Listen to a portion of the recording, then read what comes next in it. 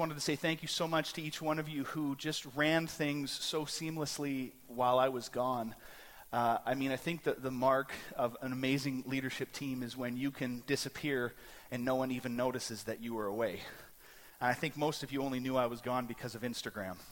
So thank you to each one of you that just poured into this group in this time. Can we just give some love to the people that made it happen for the last couple weeks?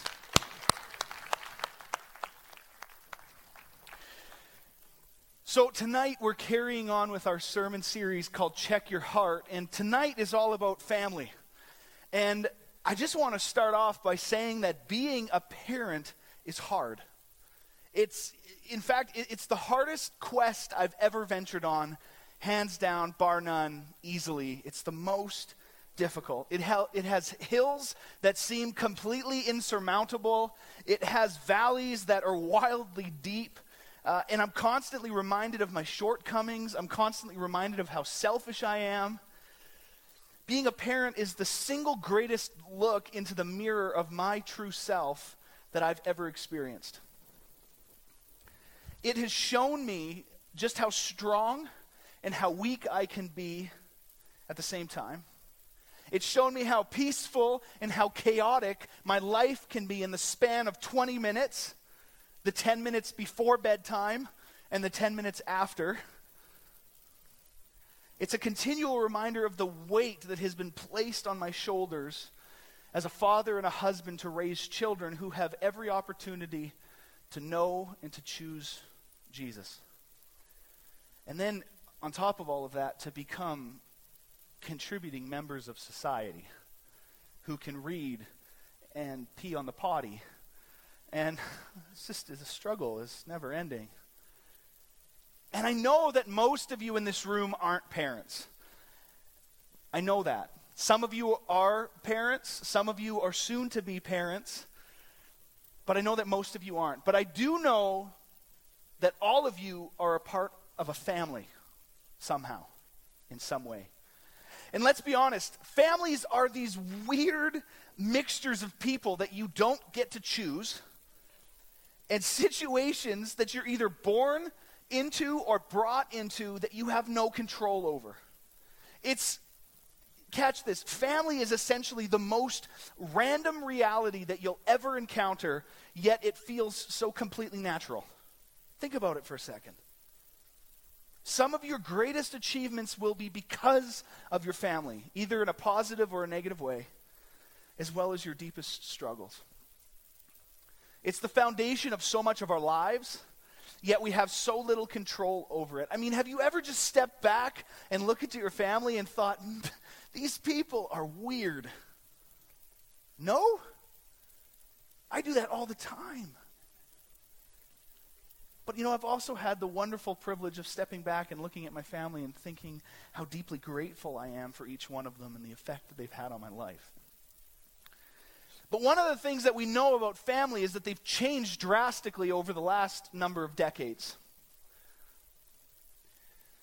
In fact, one of the most drastic changes we've seen has been in the last 2 decades in particular, in what some social scientists dub the decoupling of marriage and childbearing.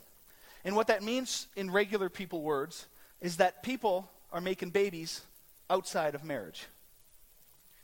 And interestingly, in 1950, actually only 4% of all the babies born in North America were born outside of wedlock, outside of marriage. Only 4%.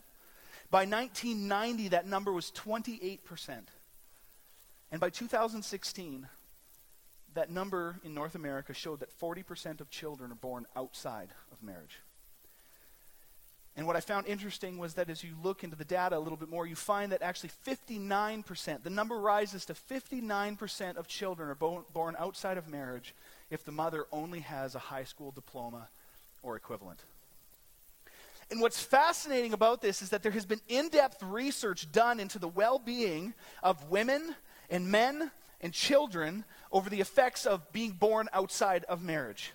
And what they find is this remarkable decline in the social and psychological well-being of particularly women who have children outside of marriage. That number is very similar with men and also very similar with children, but it's more remarkable for women. And so the question is why does this all matter? Why am I even bringing this up?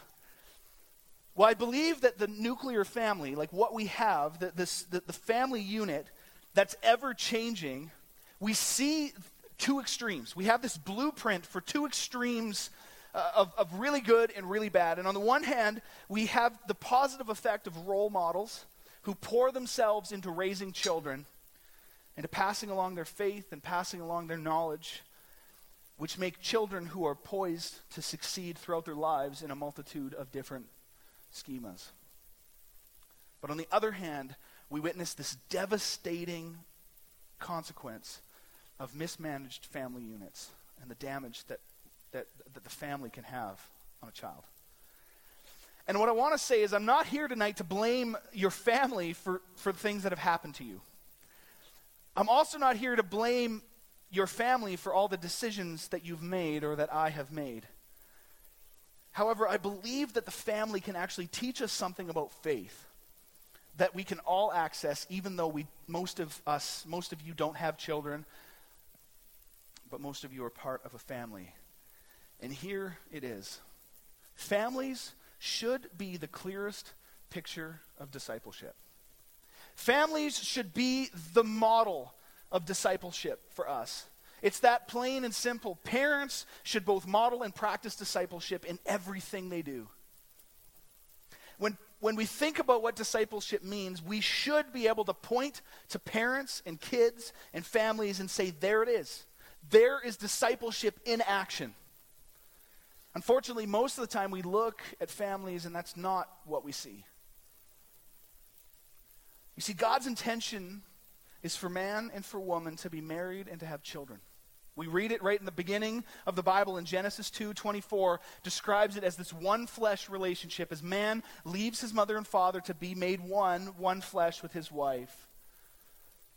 And then they're told to be fruitful and multiply. And I want to say tonight that when we begin to change the biblical understanding of family, and we call that changed thing good, we actually undermine God's intention for humankind. And let me be abundantly clear right now. What I'm not saying is I'm not saying that single moms and single dads can't raise children well. I'm not saying that at all. In fact, I know that there's a number of people in this room tonight that come as a product of a single mom or a single dad or aunties or uncles or grandmas and grandpas or friends or some other mixture of people. Or maybe you had really no family and you had to fend for yourself. And look at you. You're sitting here tonight and you're doing all right. And so I'm not saying that. I'm not saying that it can't happen.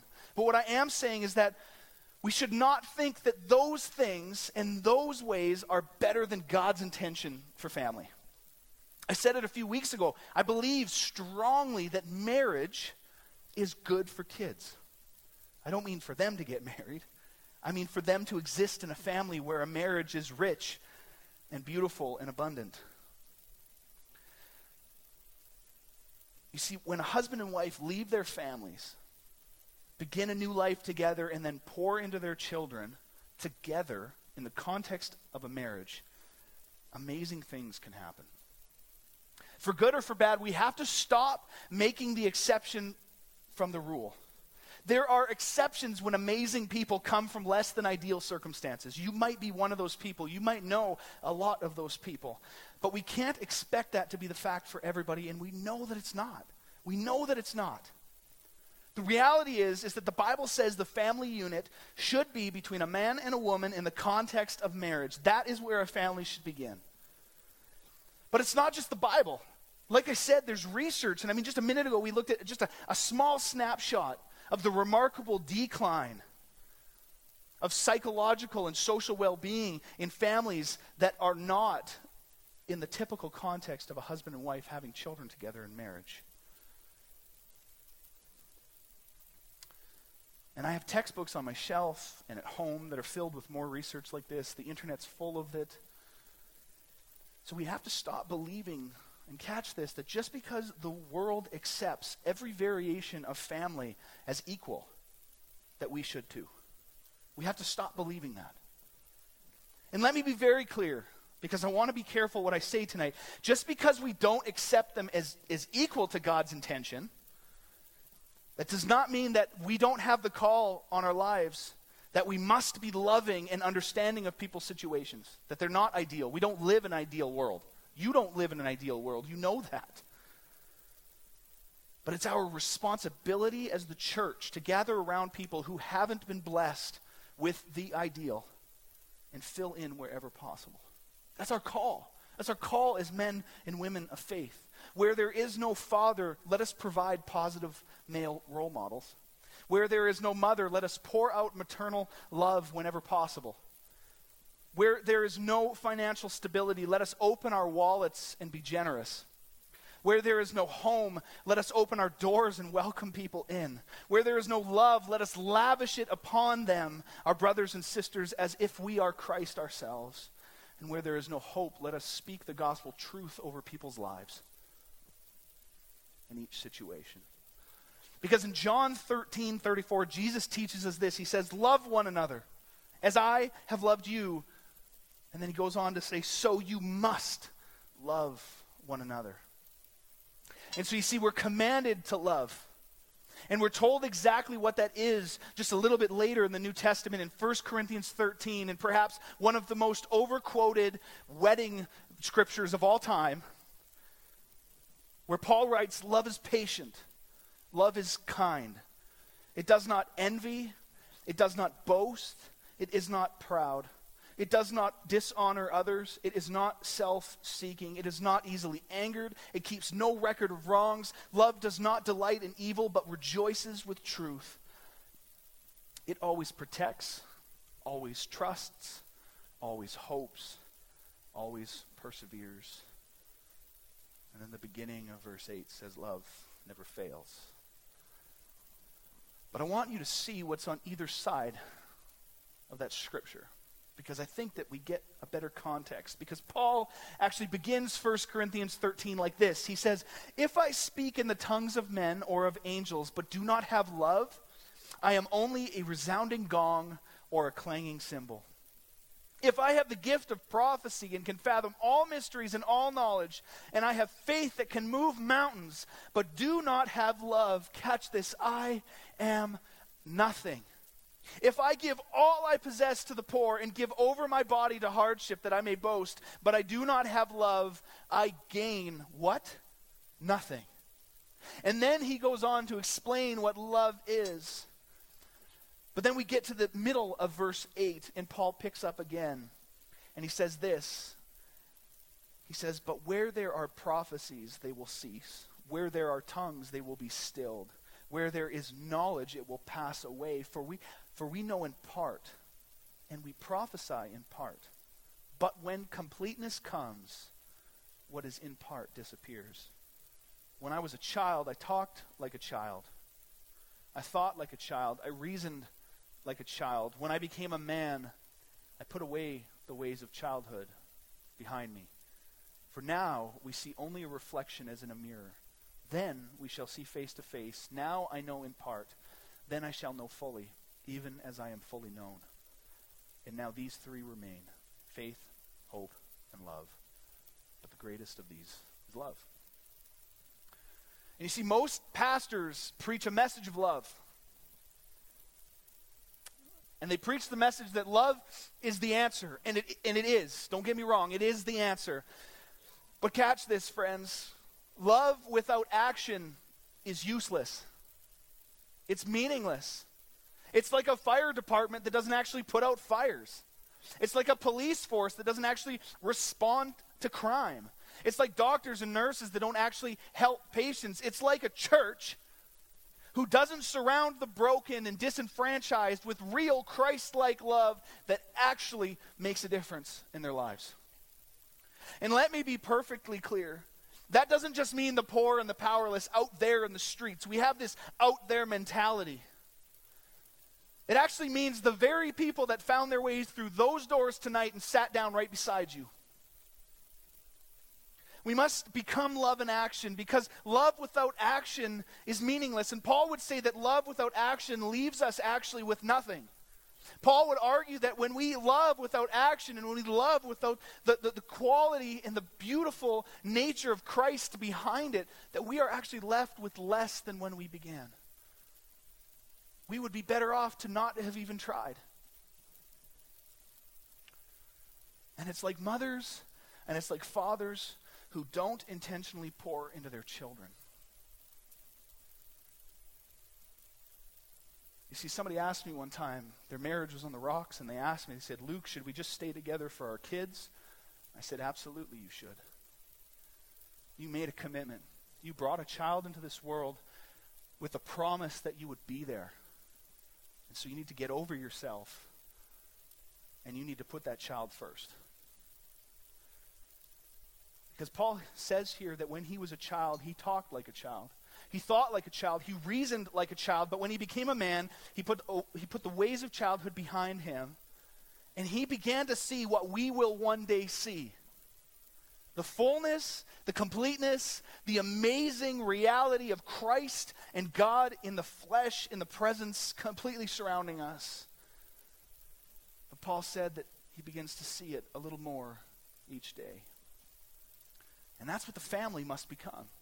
That's what, as the church, we need to set the ideal and the standard for the family to be a lot higher than the world around us says it is. A place where children are given the opportunity to see the completeness of Christ a little more clearly every single day. And I want to be completely honest and transparent with you tonight. I am by no means a perfect parent.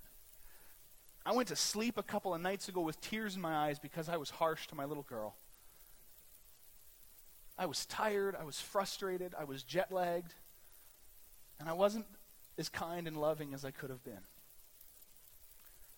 But I can also stand up here tonight with confidence and say that I desire more than anything else for my children to know God intimately and personally. And this is the core of what we're talking about tonight. And we find it in Matthew. The end of the book of Matthew in the New Testament. Arguably one of the most famous verses in the entire Bible, where Jesus is talking to his disciples and he says to them, therefore go and make disciples of all nations, baptizing them in the name of the Father and the Son and the Holy Spirit, and teaching them to obey everything I have commanded you, and I am surely with you always to the very end of the age. And tonight I want to challenge us because we tend to view that scripture with this macro lens, this all-encompassing wide shot of the whole world, the whole earth. You know, all people, all nations. But I want to suggest tonight that maybe before we start looking towards all nations, that we need to look at our nation. And actually, let me press in a little bit more and actually suggest that maybe we should trade in that macro lens for a micro one. One that allows us to focus in and get real specific about what God instructs us to do. And let me say it this way, as a parent, if I'm not making disciples in my own home, I'm failing as a disciple maker. Let me say it this way. I am not just raising children. I'm raising fellow sisters in Christ. It was that realization that opened my eyes when I became a dad. Because let me just say, if you ever have the incredible privilege of being a parent, maybe it's naturally or maybe it's by some other means, you need to hear that you aren't just raising children. You are raising a fellow brother or sister in Christ. You are raising somebody where one day I will stand in the full knowledge of the presence of God and worship him for eternity. And my prayer and my hope as a dad is that I will look over and I will see my girl standing beside me. Because you see, being a parent is a lot of things. It's hard, it's beautiful, it's frustrating beyond belief. Amen? But it's also encouraging. And it's a million other little things. But more than anything, being a parent is an enormous responsibility. You know, when young couples who come to me and they say that they're expecting a child, and they're excited, and I'm excited too, and they say, Luke, we're really nervous. I look at them, and in the most loving way I can tell them, you are not nervous enough. you are not nervous enough. It should drive you to pray. It should drive you to pursue Christ wholeheartedly, to pour yourself into this new reality with all of the strength you can muster. And at the end of the day, to submit yourself completely to Christ, knowing that he alone is our strength, he's our courage, he's our boldness to face the challenge of this crazy venture called parenthood. And so what now? I mean, what does this mean for you? For those of you who don't have kids, maybe for those of you who will never have kids, you're thinking, boy, this is a waste of my time. It means that you should get some of your perspective on discipleship through the lens of what it means to raise a godly family. It means that you should see those people around you who don't yet know Christ and feel the same weight of responsibility to share the good news of Jesus with them as I do when I look into my daughter's eyes. And I know it's tough to share your faith. I get it. I mean, I've been there. I know we don't like thinking about hell, and we don't like feeling guilty about that. We don't like thinking about the separation. We certainly don't like feeling that we're going to make people feel awkward, or we're going to feel awkward. But what if I told you tonight, what if I told you that telling people about the good news is way more than just about hell? Way more. What if you began to understand and believe that you actually held the secret to a life that had meaning and purpose, a life, a secret to life that was grace and peace and hope and true, unbridled love in the most pure form? What if you truly began to believe that you know the person that's at the center of everything is Jesus Christ? What would you do then? Would you hold that secret to yourself? Would you lock away that key, that hope and that love just for you? Or would you share it? Because catch this, our faith is more than just a hope of a future glory, my friends. It's the formula to a life that's worth living now. You see, because if faith is just about the future, if faith is just about someday avoiding hell and getting to heaven, I mean, I might as well maximize the days I have here and then convert at the last possible second. But that's not it. That's not what faith is.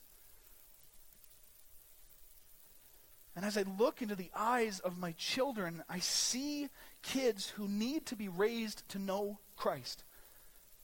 And so I would encourage you tonight to begin to see the people around you.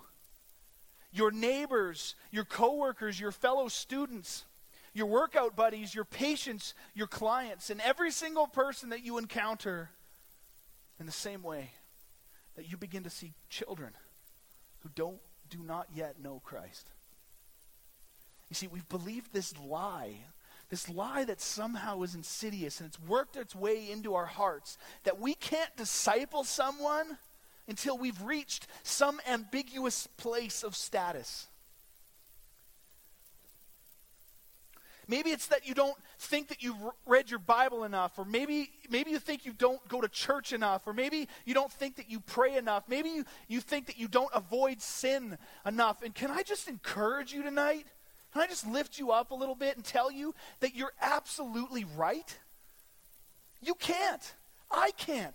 We can't do enough good to avoid the bad.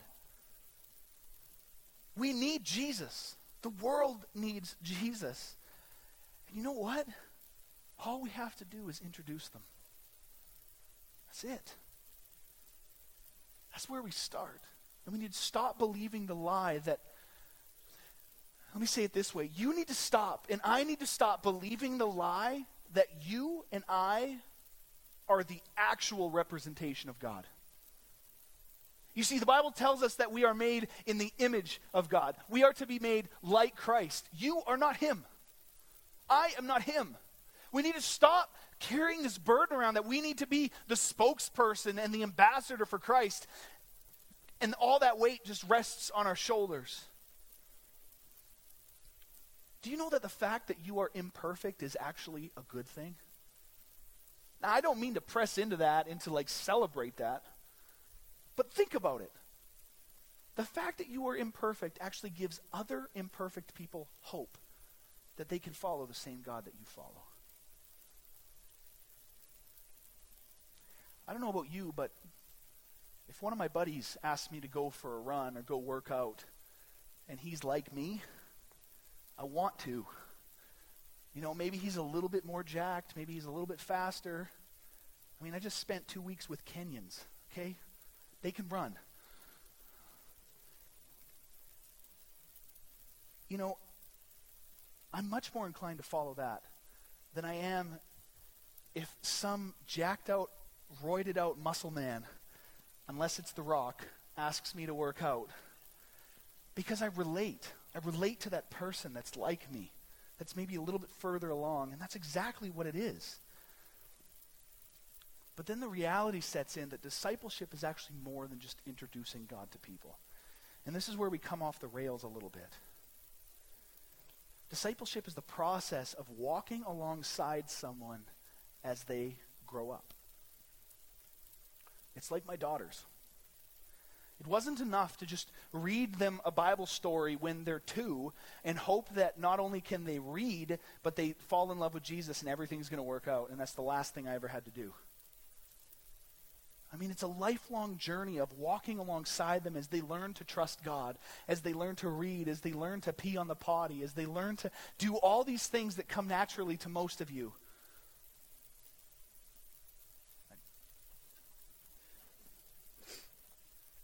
But I want you to know that it's a messy process. It's a messy process. Raising children is difficult. If you would have told me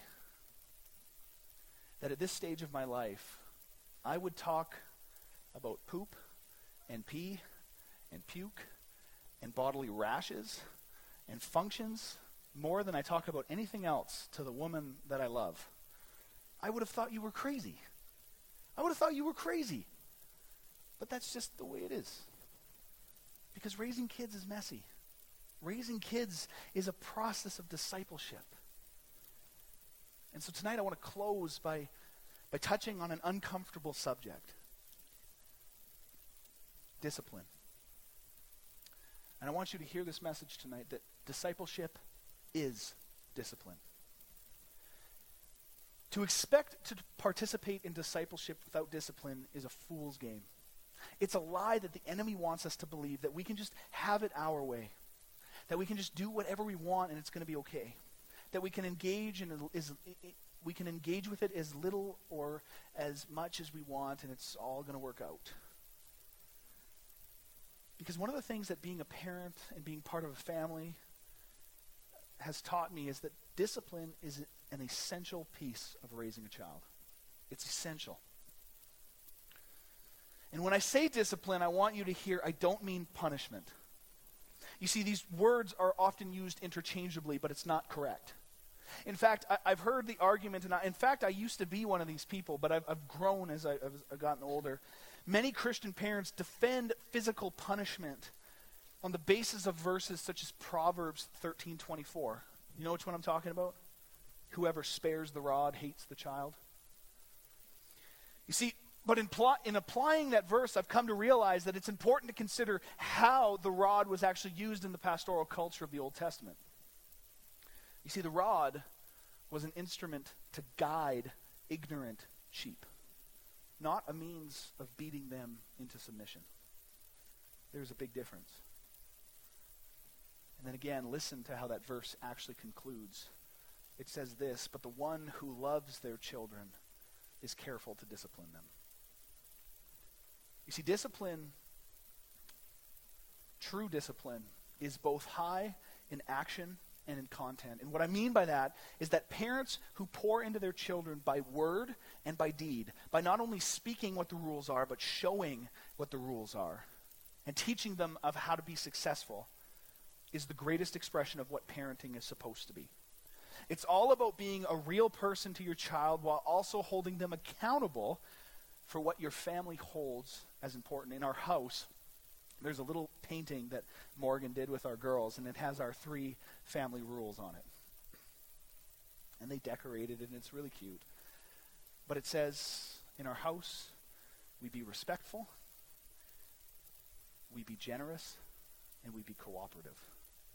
Cooperative's a hard one for a 3-year-old.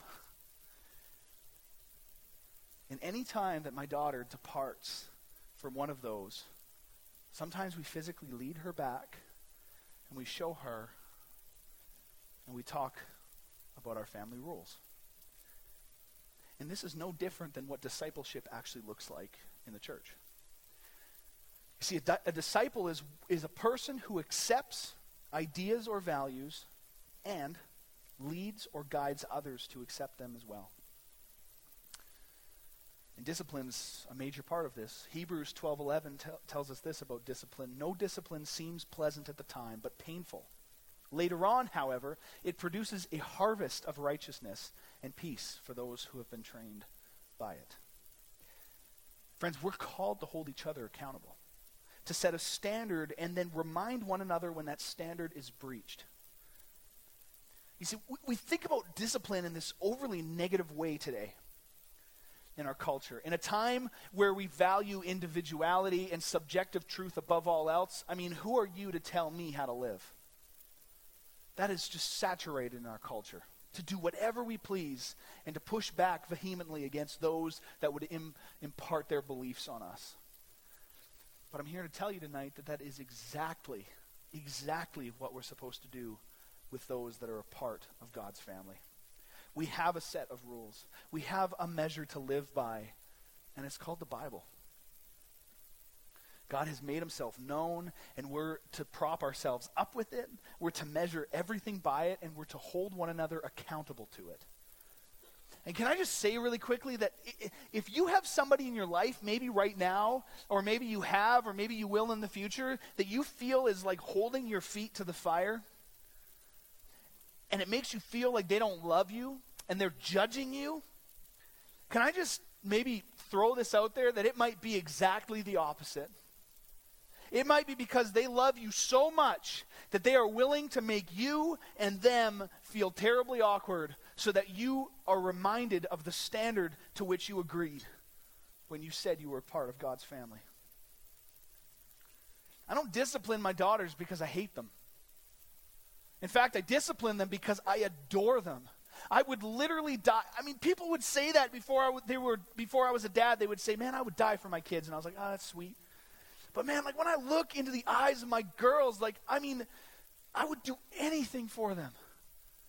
I used to say I would kill anyone for them, but maybe don't test me. But no, I mean, I look at them and I love them, and I would give my life for them. If I knew that my death would mean their life, I would do it.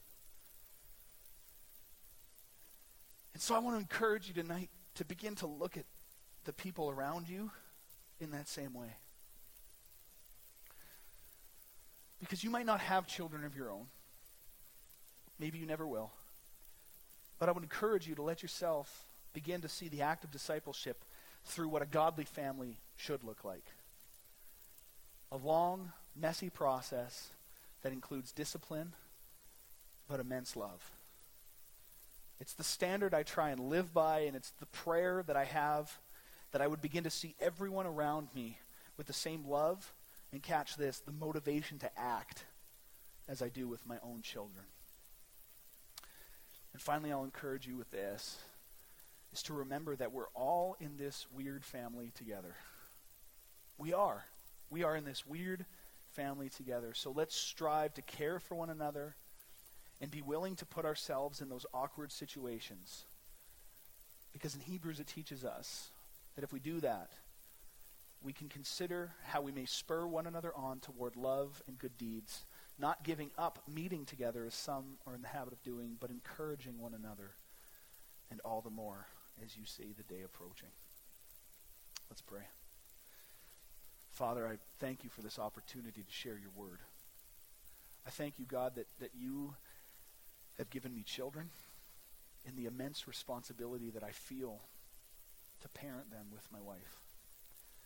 God, I pray for each person in this place gathered that they would begin to see those around them in the same way that I see my kids. And God, would you increase even my view of my children? And God, help me to see the people around me in that way also. God, that we would begin to feel the weight and the responsibility of discipleship.